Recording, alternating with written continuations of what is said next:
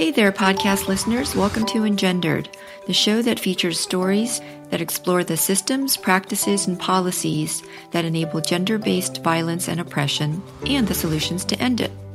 Engendered is sponsored by Canduit, spelled Kanduit, and I'm your host, Terry Yuan. On this episode of Engendered, we have Laura Fernandez, the Clinical Director at Sanctuary for Families, a leading service provider and advocate for survivors of domestic violence, sex trafficking, and related forms of gender violence in New York City. At Sanctuary, Laura provides leadership, management, and strategic direction for all clinical services citywide, including individual and group counseling, crisis management and intervention, and a program for survivors who serve as mentors for others. More than 5,500 individuals receive life-saving clinical services at Sanctuary each year. We will be speaking with Laura about the work she does with survivors, how to recognize symptoms of abuse in survivors, and how each of us may better support survivors in our own lives. So welcome, Laura. Thank you. It's my pleasure to be here. So let's start with the organization that you work for, Sanctuary for Families. Can you tell us briefly what Sanctuary for Family does, what kind of services it offers, and what your role is here? Yes. Sanctuary for Families is a leading provider of services for survivors of gender-based violence. We're one of the only agencies that specializes just in serving victims of gender-based violence. We provide a wide range of services from clinical services, shelter, legal services, economic empowerment services, and overall work in various ways to affect change on also the larger scale. We do advocacy around policies and issues to hopefully improve the systems that survivors have to deal with. And you're the clinical director. I'm the clinical director, yes. And I saw on the website that about 5,500 people annually, that was the number, go through your staff. Does that include also emergency call center intakes as well? That can include, yes, that includes all the range of services that would touch our clients, so that we have a hotline where we answer calls and provide immediate crisis intervention services, as well as counseling and shelter and ongoing, more long-term services. So I did the math on that. That's the equivalent of about 458 per month, about 21 per day. That's a lot. That's a lot. Well, and the reality is we still can't help all the victims who try to reach us or access services. We know that it's a huge issue, that domestic violence and gender-based violence is a huge problem in our city and certainly in our nation. And so even though we provide a lot of services, it's still not enough to meet the needs. How many people are in your staff to serve this number of clients? I think I have a total of 95 people on my staff in various capacities, from very clinical positions to advocates and case managers who do more work around the concrete issues. Okay, and I guess just for clinical services, or if it's not separated out, how does this organization generate funding? Is there a certain amount dedicated to clinical that you're required to raise on your own, or is it general funding from the organization that's distributed to the clinical services? It's a combination of specific funding that's targeted through contracts with the city and state and federal government, and then it's Sanctuary does a lot of work to raise funding just to make sure that we can meet the needs of our clients. So I have a budget that is dedicated to clinical services each year. And you mentioned that Sanctuary serves clients who experience gender violence, including domestic violence. Also, you serve sex trafficking victims and other forms of gender-based violence, including female genital mutilation and victims of forced or child marriage. I was actually surprised about some of the latter because New York as a hub, of immigration. What's the distribution of these cases that your staff work with?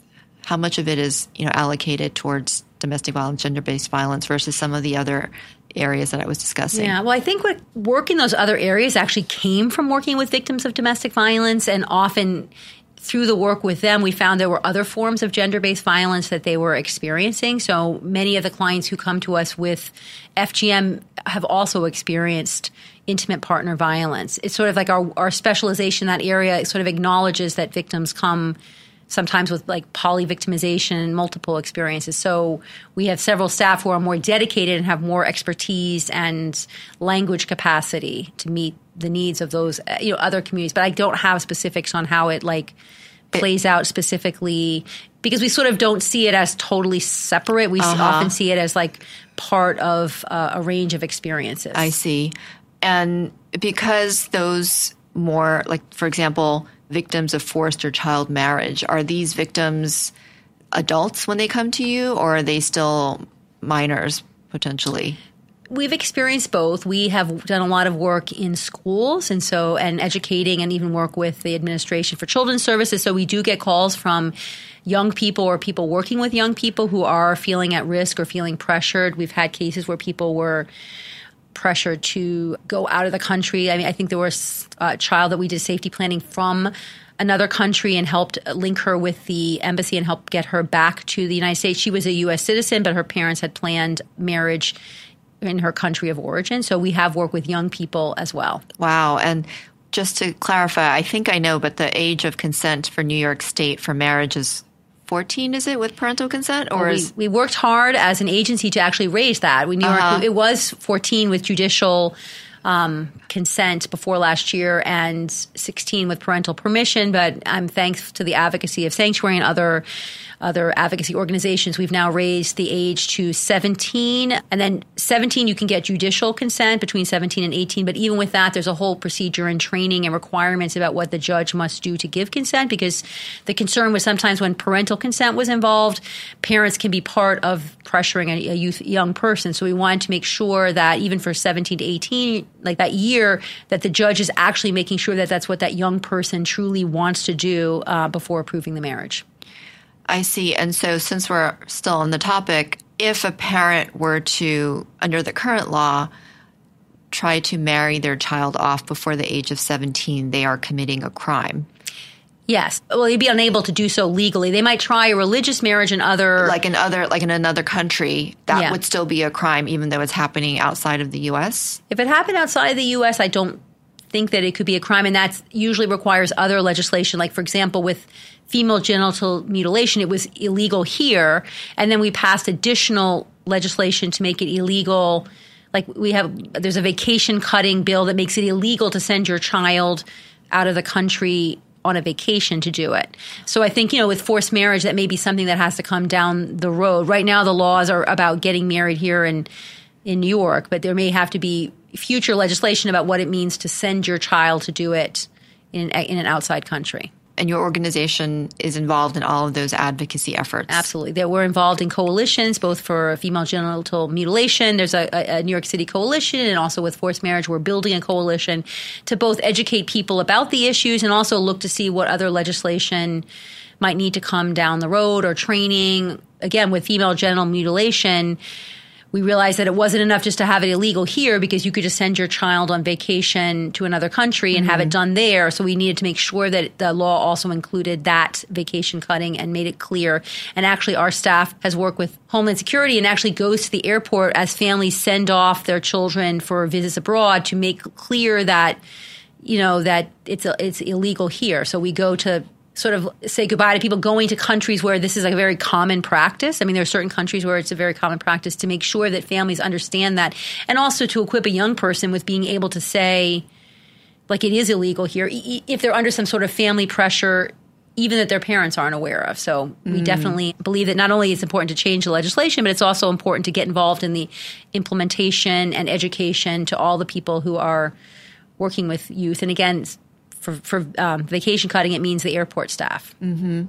So how are clients generally referred to your organization for help? It comes through a wide range of ways. Some of it is, certainly calling hotlines in the city and getting referred from the Safe Horizons hotline or other city hotlines where people may call for services. We do a lot of outreach and training. We try to reach a wide range of people to kind of educate them so that they know that we are a referral source. So we get a lot of referrals from other professionals or schools or ACS or other partners in this work. We get referrals from other clients a lot. If a client has a positive experience and feels helped, they often go out into their communities. And I often feel like that's the best kind of referral, because a client sort of is really saying you can trust these people. And especially in this current climate where immigration is a huge issue and we have a lot of undocumented clients in the city, it's very important that they feel like they can trust a place, that they're not going to get reported, and that our services are free and all of those things. So some of it is just word of mouth by clients.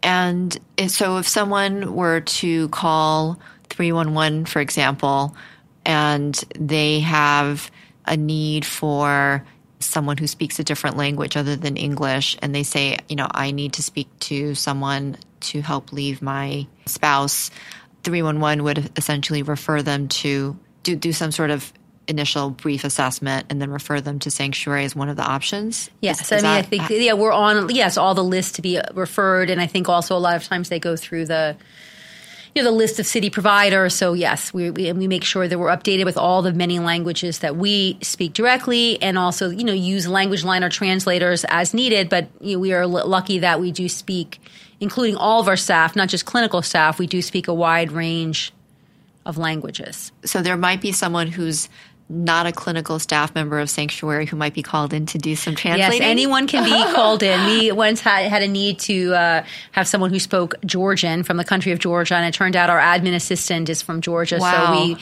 we used him because he could communicate easily, and we could at least make it, give whatever kind of crisis help or information that was needed. Okay. When they come through you, what's the process? They have to do some sort of intake? Is it on the phone, or are they scheduled to come in person? Can you walk us through that? Well, we have a little bit of different procedures depending on our different sites, but here at our main office, people would call first, and we have a crisis intervention specialist who is, our goal is to answer, calls live as much as possible, to sort of just go through some screening process. Part of it is to make sure, is to figure out what that person needs, if they're a victim of gender-based violence or domestic violence, because we do get calls from people who are like, I need housing, or I need, that really aren't victims of DV. So we work to screen that in, and we want to make sure that we have the service that they need before we go too far. Like sometimes a client may need shelter, and that's really, really their core issue. And if we know our shelter is full, or that they can't safely be in one of our shelters because of the location, we are going to quickly refer them on to another agency. Otherwise, we're going to refer them to the appropriate service within our agency, and that person will then set up an appointment. Okay. And then once they come in, that person that conducts the more extensive intake is essentially their case manager? They're set up as a case manager? Usually they go straight to a clinician. Okay. Our clinicians do intake here, and then we use our clinic. As part of our clinical intake, we may screen if they have concrete issues, and they go to a case manager at that point. But a lot of our clients, we have maybe two different big paths. If people are coming to shelter, then they're going to get assigned, one track. Mm-hmm. If they're coming into our clinical program, in our non-residential program, they're going to first speak to a counselor who will flag if there are other concrete issues that they need to see a case manager. But I would say the majority of the clients come to us because they need to get clinical services, and so that's our priority. Okay. And the people on your staff who would be serving these clients, they're social workers or psychologists or somebody with some sort of clinical training? Yes. Are there any standardized intake assessments that you use to determine whether someone is, legitimately a victim of gender-based violence or domestic violence? We don't use any. We are using a tool that was kind of taken from Jackie Campbell's dangerousness assessment, but we're using that more not to determine if they are a victim, but more to do safety planning with them and to kind of prioritize and educate them about the risk they may be in. Sometimes clients may not be aware that some of the risk factors. Like, for example, we do ask, clients if their partner has been suicidal or threatened suicide, because they may not see that as a big risk to them, but we know based on research and statistics that that's a huge risk. So we use that to determine safety. I think we really listen to the survivor about whether or not they're a victim, and we do ask them if it's confusing. We'll ask to get a sense of their story, but we're not really using any tool to determine if they're a victim or not. We're using some tools, sometimes standardized tools, more to determine their trauma symptoms and to help us do a treatment plan. And what kind of training, both initial and ongoing, do you provide to your clinical staff to make sure they have all the right tools available? Well, all staff, including non-clinical, all staff coming to the agency have to go through a 2-day training. I guess 1 day more about like the agency and some of the work we're doing, but we do cover at that point, a sort of gender-based violence 101, trauma-informed work and the impact of trauma on clients, which also includes a section on self-care for clinicians because that's a critical point. So that is something that everyone gets. The majority of our clinical staff will go on for more specialized trainings, like training in TFCBT, trauma-focused cognitive behavioral therapy. Some people are trained, a lot of the adult counselors, in cognitive behavioral therapy. So they may go on to trainings that we have found in specific interventions that we have found are highly correlated with helping our clients and very successful in helping them on the clinical level. Mm-hmm. And then we do a lot of ongoing training. We have a monthly training, and we sort of focus on the different issues that we feel like staff are going through. Mm-hmm. And what about other modalities like EMDR or alternative like Eastern, treatments such as meditation? Yeah, we've definitely done a lot of mindfulness. Uh-huh. We have not yet trained in EMDR, but we're very interested in it. It's definitely a new and upcoming one that we're hearing a lot about. But we have definitely a lot of mindfulness. We have a lot of people on staff who are have trained in how to use yoga in clinical ways, like therapeutic yoga, because a lot of our clients have, sort of body issues that come with having been through trauma. Right. So just to make sure our listeners know, EMDR is eye movement desensitization and reprocessing. So 2 days doesn't seem like it's a lot for all that they need to know. No. Well, first of all, we are ideally, we're ideally finding people coming out of social work school or other schools who's gotten training in school. So we absolutely look for what have they done? Have they had cases in, have they had trainings in trauma while they're in school? Have they done placements and or have work experience that makes them more experienced? So we know that this work is really intense. So we're ideally recruiting people from the get-go who have more a basis before they come to us. So yeah, the 2 days doesn't seem like enough. And then we do look throughout the year to do these trainings. And I think a lot of the training for our clients comes from from our staff is from supervision. And having an experienced clinician who devotes an hour to 2 hours a week with you to kind of go over your cases and help you, figure out how to use yourself in a clinical way and how to balance that. A lot of our junior clinicians, it's really hard to hold all that trauma and sometimes not always have an easy answer or solution. And I think right now, a lot of our clients are outside of their domestic violence experience. They're also going through experiences around immigration, around the political climate. And you have to be able to kind of hold that without being able to solve the problem because it's not an easily solvable problem.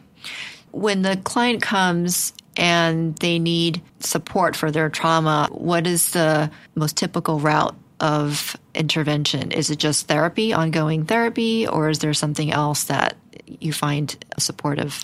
I think the first thing that's supportive, which we consider starting at the beginning, is just psychoeducation about their experience. A lot of our clients may even be questioning, am I crazy? Am I a victim? Is this so I think we still use, which is an old tool, but the power and control wheel is a primary, to us, clinical intervention to go over the power and control wheel and just help them sort of put all that they've been through into that. And for a lot of clients, they're wow, I thought it was just me, or I didn't realize this was connected to, that this form of abuse was connected to the whole picture. So I think that psychoeducation is critical. And I would say just some of the grounding, which actually sort of comes from mindfulness, some of the grounding techniques that we give to people just to help them deal with some of the symptoms immediately. What do they do when they feel flooded, when they get triggered? What do they do in that moment to get through the situation? So I think those are some of the things we do immediately. And I would say also the work around some of the immediate maybe concrete priorities or concerns. If someone doesn't know, if someone's worried about where they're going to stay or how they're going to feed their kids or whatever, they're not going to be able to do the deep, traumatic, long-term clinical work. They need to sort of have their immediate safety concerns addressed. And so how does that work when your clinical staff needs to coordinate services with other members of the organization? Is there a handoff? Is there some official process for that? Or do they put therapy on hold and until, the housing or food and job situation is or safety situation is sort of stabilized? I mean, it certainly depends on case-by-case situation. I would say that our case managers are sort of embedded with our clinical team. So often if there's a case with a lot of crisis intervention work, they'll work kind of hand in hand. And they may decide that at this point this has to be put on, the therapy has to be on hold, or something has to happen to meet an emergency need. But it sort of depends on each client's needs. Like, I think that the challenge with domestic violence is one size definitely does not fit all. Like, each family needs to sort of get, whatever their specific situation is kind of considered. And so that's why it helps. Before, the counselors, the clinical staff did everything. And what we found was when they had to do both all the clinical work and all the concrete work, the clinical work often got put to the side. But having them being able to access a person on their team to kind of immediately provide that support has made a huge difference. And they work very closely together. So they may have weekly meetings about a client. They go to team meetings once a week. So that allows them to really coordinate what they're each doing and making sure that they're working in kind of unison. Mm-hmm. And if it comes to other people, like with our legal team, a lot of times it will be like calling an immediate meeting. I mean, thank goodness for email. We can immediately kind of be like, hey, this is going on with this client. I think we all need to get together to be on the same page. Because sometimes if you're not on the same page, it can be hard for the client. If they have a legal case coming up and there's something the lawyer's telling them which is not like agreeing with the kind of advice that the clinic or the whatever the clinical team is thinking, it's going to be very confusing for that and upsetting for that client. So if we can get on the same page and share information and be kind of as much as possible coordinated in our services, the better for the client. What kind of technology tools do you use to coordinate these kinds of meetings? It seems like it would require lots of logistical sophistication to make sure that everything is prioritized for each client correctly. Well, I mean, I think for the clinical team, I mean, there's a firewall between clinical and legal. For the clinical team, we also share the same electronic case record, which I think does allow us to read each other's notes, to know who's involved. I think that has been hugely helpful. I think we are looking for greater technology tools. I mean, sometimes it honestly is like email or like everyone get on a conference call at 2:00. I will say that scheduling sometimes is like my biggest nightmare. And we are always thinking, I know at some of our locations, they use like instant messaging as a way to kind of get quick responses. So we are really always thinking, is there a better way to do this? And then I will say that sometimes old school is the best way. Like you just walk over to the desk of the people and be like, hey, we have a crisis. We need to get together. And that's why, as you walked into our office, so now we're all we moved recently to this location. At our old location, we were on like 3 different floors and you couldn't as easily do that. I think now we're all together and we do get up and just go to the legal side, to the other side of clinical and be like, this is going on right now and we need to pull people together. So sometimes the old school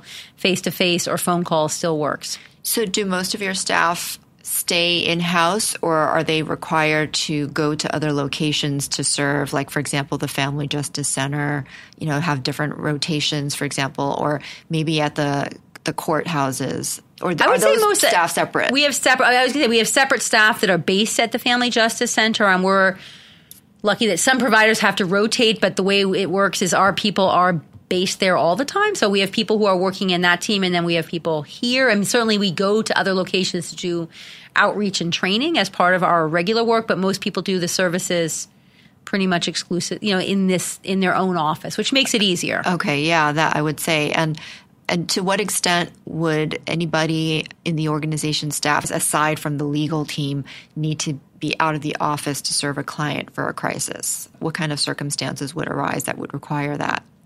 We have had people, even clinicians, accompany people to a court date because it was such a difficult court date that having a clinical staff present just to help the person like get their support they needed, that has happened. I would say maybe the primary reason is our case managers and advocates who would be going with someone around their benefits, like helping someone get public assistance, or doing other benefits. And we've found that sometimes clients can have a very difficult time if they're hitting any barriers, and having an advocate can be the difference between getting your public assistance case opened or getting your situation resolved or not getting it all. So that's probably the primary reason that we would go out.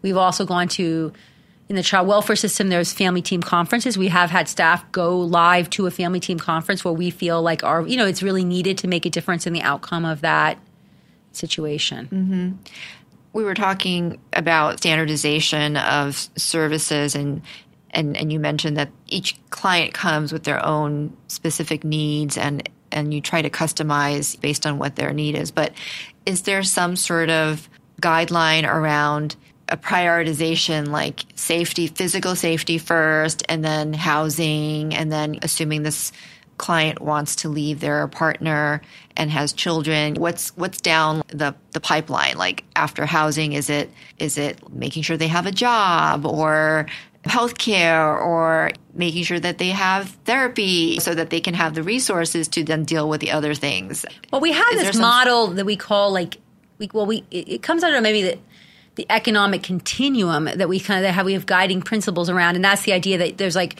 crisis to stabilization to self-sufficiency, and that sort of is like a little bit of a guiding framework that like if someone like is in crisis, they need their immediate crisis needs met, which might be paying their light bill. It might mean giving them, we have a client grant process where you can like sometimes do like get a client pay a month of rent or do some immediate need because right now they need food, so that, and I think for crisis in the therapy level, it may be just understanding that you are actually a victim doing the psychoed. And then the stabilization, and again, like the thing with it looking different, it can look different to different people. Like sometimes someone can feel stable being in a shelter and having their needs met, and for someone else that can feel destabilizing because like they've never been in shelter. So I think that's where I guess it still goes back to the individual level, but I guess the goal is to go like eventually to give people the resources to be self-sufficient. And I think we do a lot of work. We're very lucky to have an in-house economic empowerment program where they really help people get living wage jobs. There's a commitment at Sanctuary that if you don't have a living wage job, you can't really be self-sufficient. And a living wage job is not like McDonald's or a retail job. It's like a job with benefits and with like a professional track. So they have a whole program where clients are trained and placed in internships and go on often to get really like good jobs. I think to me, that's awesome. And it seems like a minimum requirement for all agencies serving survivors. Is this unique for Sanctuary? I think we're unique maybe in the richness of our we have a very, very robust program that I think, I don't know of anyone that exists like this. People may have the idea of an economic program, but we've done a lot of work to come up with the fact that there's like 7 keys that we all need to have a good job. Like all of us, you need to have a certain level of education, of literacy, of different things. And they actually like help clients get to those keys that will allow them to go on. So the level of program we have is like very intense and our outcomes are very good. So I think we are unique in that process. And we do serve also clients from other agencies. We get clients from other domestic violence shelters that are also successful. And what they've proven is that even if you're in shelter and your life is kind of in some level of crisis, many of our clients are still able to maintain this regular job training program and get into jobs and do internships even as they're kind of getting the rest of their life together. So I think that's like that journey from crisis to self-sufficiency. Sometimes there was a feeling, I think in the old days, you had to have everything in place before you could go to that. Like you had to have your permanent housing before you could go to job training or whatever. But I think we have a feeling that depending on the client, you need to start moving on that path as quickly as possible because in the end, you're not going to be able to keep that permanent housing if you can't pay the bills. And I think not being able to meet the needs is a major reason why people go on to get into other difficult situations or get back into a relationship. And I've seen people who are facing a lot of barriers, like being self-sufficient, start contemplating, like, was the relationship, like, can I go back? Was it that bad? Because everyone needs to have the sense that they can feed themselves, and especially if they have children, like keep a roof over their kid's head, all of that. And so we really want to do everything we can to address that. Does your organization, because it puts such an emphasis on self-sufficiency, does it work in any advocacy areas around addressing the gender pay gap? That's an interesting one. I think we have not focused on that. We focus a lot on the job training. There's a lot of emphasis, like in the job training world, on certain categories, like people getting out of jail, other certain categories, children aging out of foster care. And I think we've done a lot of advocacy around the fact that this should be a priority area for funding for job training. That women coming out of abusive relationships and having access to the training and support they need to get into a certain level of jobs. That's, I think, where our advocacy has mainly gone so far. And what about the children? When clients come with children in their relationship, what kind of services does Sanctuary offer to the children? Well, we offer a range of services from individual counseling, groups, childcare. We have a therapeutic childcare where if you're over a year and the parent is getting services, the child can go to a childcare room so that the parent can, have their services without distraction. The thing that we are rolling out now is that before, if you came for like adult counseling and you had children, but you didn't express an interest in children's counseling, we might not have made the referral. But now we are screening every family for family services. So if a parent comes in and there are children, we are giving information and screening to see if we recommend services for the children. And again, it'll be up to the parent whether or not they want it. But we kind of want to acknowledge that domestic violence has an impact on the entire family. And ideally, we look at the whole family and their dynamics in offering services. And we're also excited that we have right now someone who's designated to be a family counselor, because before it was like children's services and adult services. And really the important thing we see now is that repairing the kind of any challenges to the attachment between a parent and child is so critical, that the survivor parent, because sometimes trauma like interferes in like the attachment and into the relationship. So our goal is kind of to provide focus on like repairing that and strengthening that bond, which I think is really important. And how does this trauma show up in both the client and survivor as well as in the children typically?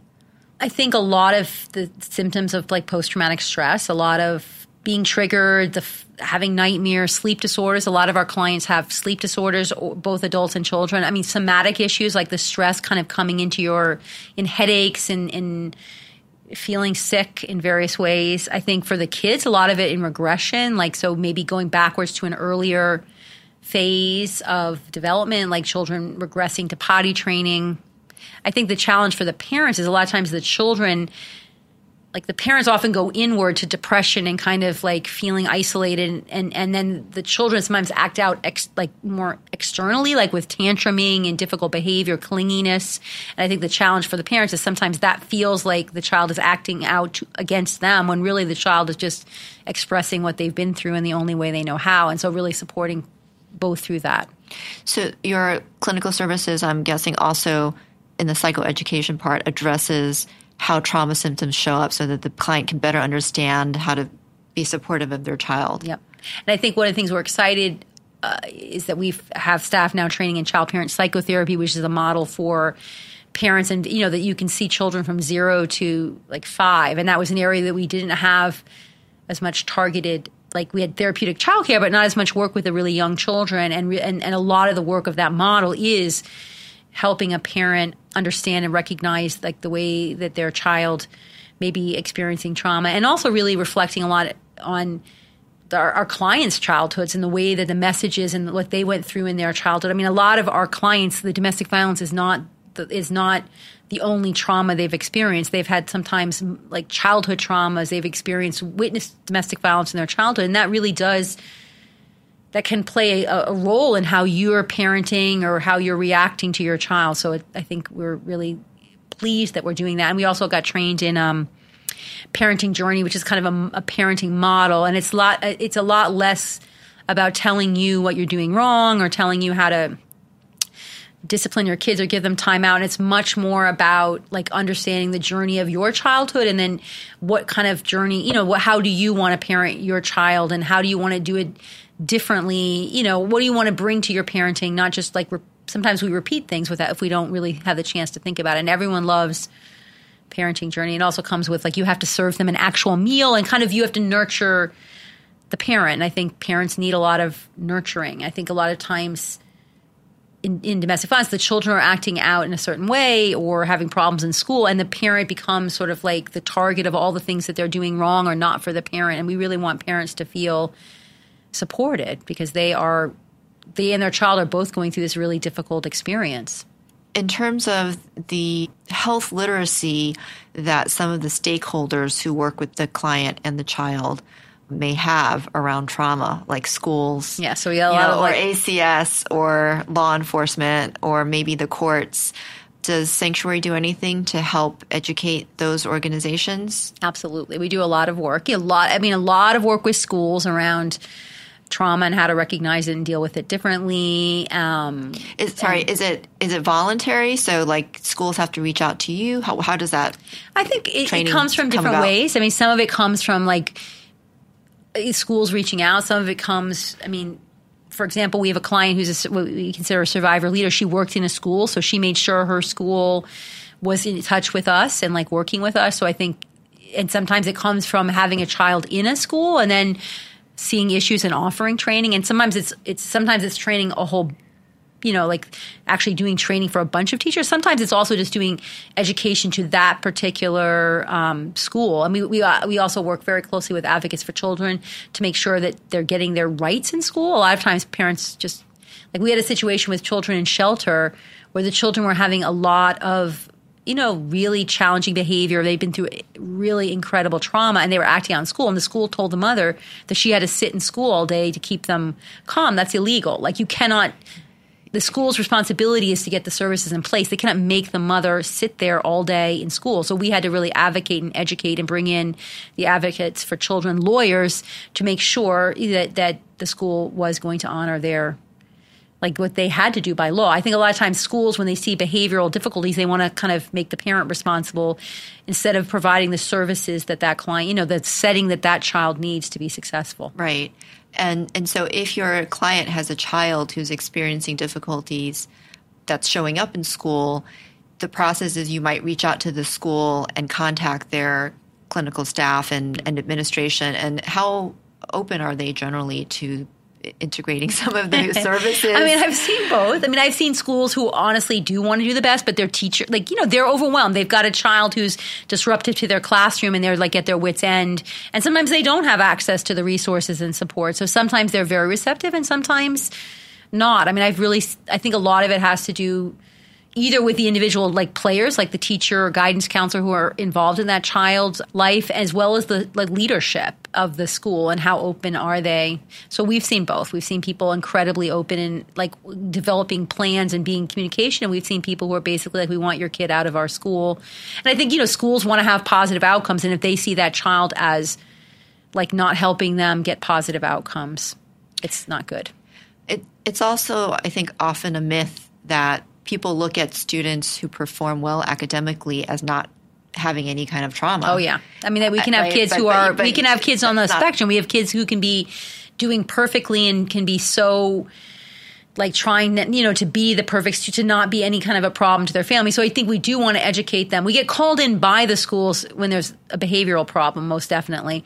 But we do want to educate the schools on all the ways that trauma can play out. And we ideally want them to understand that it's not just the acting out child, that it might be the quiet child or the child that's trying to be perfect, and that it can really come out in so many different ways. And that being trauma informed means sort of understanding that trauma has this big role in people's lives, and kind of wanting to get behind a behavior and say, why is this happening? You see a behavior, instead of just saying that's the bad behavior, you would kind of want to look what might be causing that behavior, what might be influencing that, what could we do to support a child through that? What is our environment doing to reinforce that behavior? Yes. So I guess that speaks to the workplace. Are there any supports that you offer clients to help their workplace not trigger them, or to be more of a supportive environment? I think that probably, is a tricky area because of the legalities of privacy and all of that. Yeah, right? I think that's something that we've, the Economic Empowerment Program is having a whole segment on that now specifically because they're placing people in internships, and they want, especially after the whole Me Too movement, they want to make sure that people kind of have the tools to understand and are not and know how to handle in the event that they experience any kind of sexual harassment or any kind of behavior that is triggering. And I think part of the challenge with some survivors is the balance between behavior that's triggering because it's something that reminds you of it's not that the workplace is doing anything wrong, but it's just something that triggers you, versus when you're experiencing actual behaviors and things that are actually wrong. Like you're experiencing a hostile work environment or a very, male-dominated environment where you're being treated in a certain way that's not actually a healthy and good environment. How can you feel like you can I guess, stand up for your rights or know, how to navigate that. So just to be clear, so you're saying that the clients in their economic empowerment, in their coursework there, they actually learn about identifying those kind of power differentials in the workplace so that they can be able to respond in a more appropriate way? Yeah, they do a section on like the whole issues of sexual harassment. They also talk about how do you navigate the workplace, how do you... Like gender bias, all of and that. Microaggressions, Yes. those kinds of things. Yes. That's amazing. I'm really impressed. And I think they also want to really... Well, they do a whole thing on, in economic empowerment, they do a whole thing on like racial oppression. They have this whole thing where we go and watch movies about like what happened. We watch a segment of Eyes on the Prize, and they have a panelist to really talk about like the ways like oppression has played out in different ways. They do it from different standpoints. So it really is, they want clients to like see their value and see their place in the world and not feel like their place is less than or is smaller, and to like feel like they can fully inhabit like the place that all of us deserve to inhabit in our work and in our society. They actually, they do lots of interesting things. Like they go to the Metropolitan to feel like they belong in cultural institutions and have a place there. They get suited with these. They get suited with these black new suits as part of the process that are tailored for them and brand new to kind of make them feel like you deserve a power suit because you belong in that environment. And they do a lot of visits, and they hear from a lot of different people, including women in positions at law firms and other places, just to kind of give them a wide range of experience to prepare them for this world. So a lot of workforce development programs also have mentoring. Is that something that you have or might consider? I think they do a lot of individual mentoring and coaching, but I don't know that they have worked it into how they've worked it into clients who have the clients. I don't think they are self-sufficient. Yeah, but you're right. It's a good idea. Part of what we're doing in Sanctuary is really looking at, in general, like what we consider like survivor leadership is like how do you involve the clients who have gone on and gotten out, like in informing our policies, in supporting our current clients, our current programming. So that's a good idea. What do you and your staff consider the most challenging aspects of working with survivors of domestic violence and their children? I think it's so many different levels of what's challenging. One thing for me that's challenging in this city is that housing is so expensive that like just the concrete realities of helping a client leave a situation and be in a place where they can feel safe and good and like be able to pay rent, like it's very challenging. I think having clients go through these long shelter stays where, yes, they're safe, but shelter is not ideal. And it's not ideal because there's a lot of power and control in shelter, telling someone how to clean their room and what time to be home. Like that's not an ideal model. It's a model. And again, some people really may need that and need that level of support. But I just wish we had affordable housing for all clients. I wish that. And I wish we had like access to good jobs and good housing so that people could not have to go through all they do. Because I feel like that barrier of housing comes up over and over again. Like clients feeling like they just can't get out of a situation or get into a good situation because it's not attainable, and we can't do. We can put you in line if you qualify for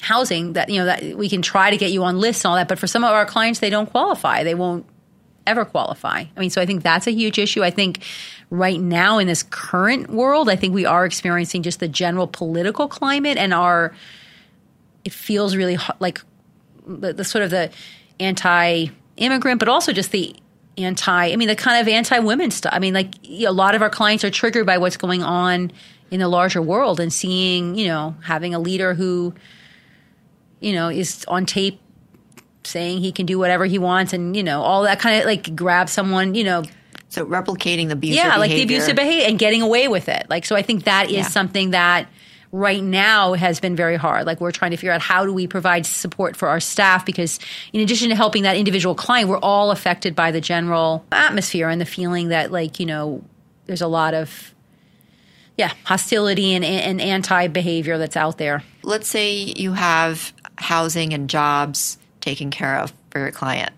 I'm thinking mainly like community awareness and literacy around domestic violence and power and control issues. Like what else can this organization do to support the clients in helping their families and communities understand so they could be more supportive and not ostracizing or judging or any of those things that might still make it hard for them to leave. Yeah, I mean, I think part of it is the outreach and training and all the work you do in communities to kind of bring that knowledge to people and like to all levels of like not just professional trainers for social workers, but for advocates going into communities, going into different kinds of PTAs, churches, like wherever it may be, mosques, like that where people are open to hearing. I think that's one area. I think it's also listening to survivors about where like sometimes it's our survivors who are like, I need you to come and do training, or I'm part of this community and they're not getting it. So I think that like kind of listening to where they see the need. And I think our like also we have a whole group of survivor leaders who are trained, who are doing the work kind of out in the communities. And I think that is critical because I think in the end on certain areas, like hearing from people within the community who are change agents is almost sometimes more powerful than someone from outside the community coming in, because sometimes that's just like dismissed. Like, so I think that's part of our work. And then just doing whatever we can,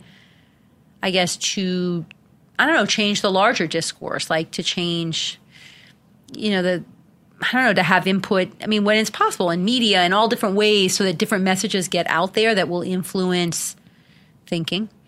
I had spoken with Ruth Glenn, who's the president and CEO of the National Coalition Against Domestic Violence. And I think she's one of the few advocates and leaders in the gender-based violence movement to actually take an active part in responding to the media and media coverage of these kinds of cases. And so since you mentioned media, like what are some of the risks and opportunities that your organization might take advantage of? Risk of engaging and opportunities. Well, I think, I haven't seen Sanctuary respond to anything in the news about anything. Part of it sometimes is like, certainly we've done like op-eds. I think we've done like, for example, I know we've done a lot of responding to like the sports media coverage, like to like the work with like NFL and all, like just really trying to hold them accountable. They claim that they're doing work around holding their part, like their players accountable, but then it doesn't happen, or they like so I think we've definitely, I guess because I'm on the list, I get all the press that we do. I get a list of the press. So we've definitely gotten out there on, on that issue. I think trying to do op-eds. I know we've done a lot of work around trafficking and around, like when I was young, we saw the movie Pretty Woman, and like Julia Roberts was the happy person who was saved by the whatever. Like we know that that's not like what the trafficking industry is like. It's not Julia Roberts getting rescued by Richard Gere's care, whatever. Like, so like really talking out whenever possible about those kind of like myths and portrayals of women. And so I think we all try to do it, but sometimes you just don't get coverage, and sometimes you're not quick enough. The problem with media is if you don't respond immediately, you're out of it. I'm trying to think. We also responded. I don't think we got any coverage. We wrote directly to them. There was some magazine ad. I'm not going to remember what it was, but it was for like, it was almost like your date might. It was was it for clothing or perfume? But it was kind of like it sort of implied that like get your date drunk and then you'll be more successful. That was the message, but it was supposedly flirty. But it was really like crazy, and it was in like a print campaign. And I think we wrote directly to that place and sort of said like this was an inappropriate campaign. I guess if you were to be responding, is there someone on staff who's dedicated to this position? We have a communications person, and they're dedicated to trying to get the word out and trying to respond and trying to have the op-ed in a certain way to get it into like So I think the challenge is that actually is like a lot of work, and I think we do try. I know.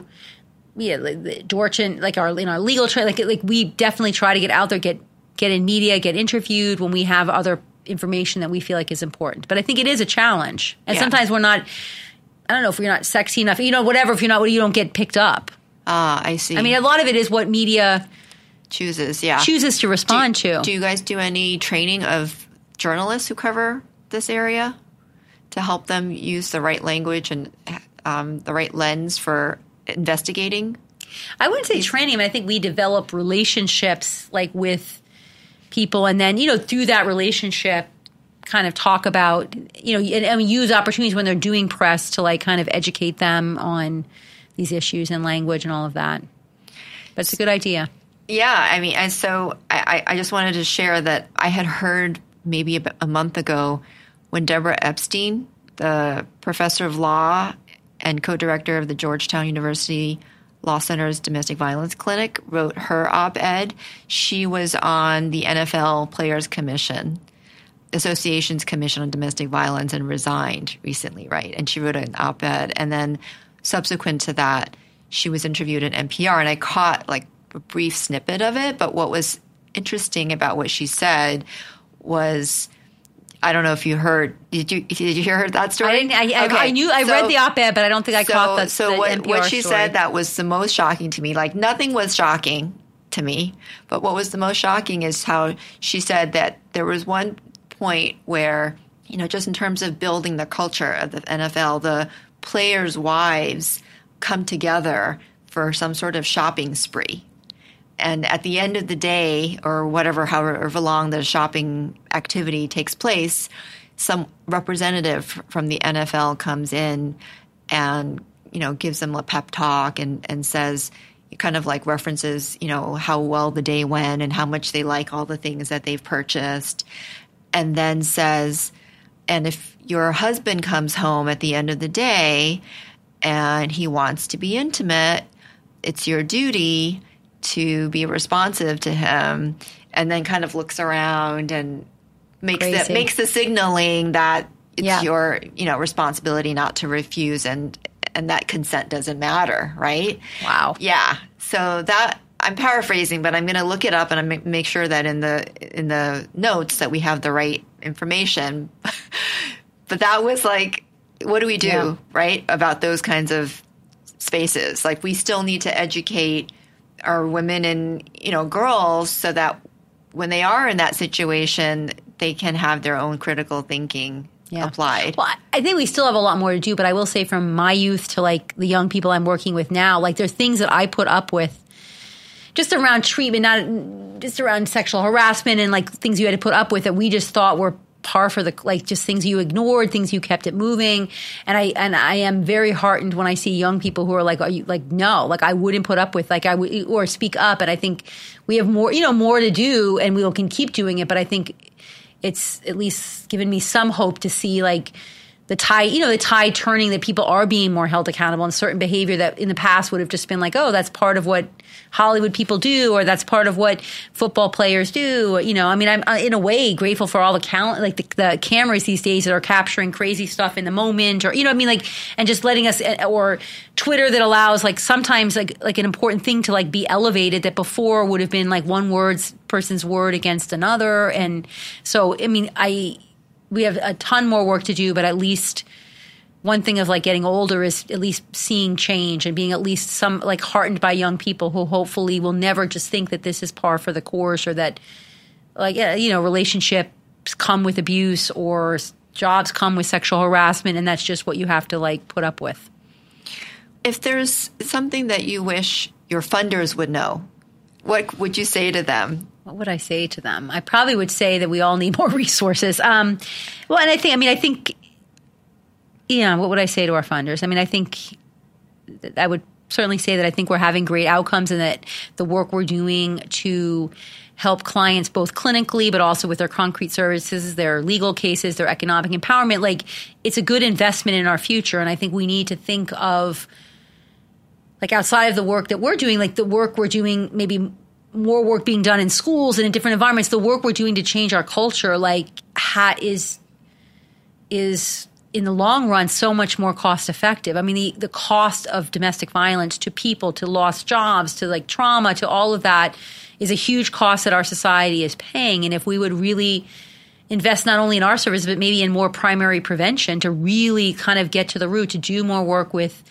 I'm thinking young people now, but I remember years ago when I worked with teens, we asked like, when should you start learning about healthy relationships or domestic violence? And they said kindergarten. I mean, they're like, high school is way too late. And they're like, we don't get anything on healthy relationships. We learn about like sex and at that time AIDS and all these other issues, but no one is actually telling us what it means to be in a what is an equal relationship? Like, and wouldn't it be amazing if like starting in kindergarten or pre-K, people were like getting information about healthy relationships and about like gender equality and all of that, so that you could kind of set the foundation. So I think those are huge undertakings, but we could start somewhere. And I think right now we're just not doing enough.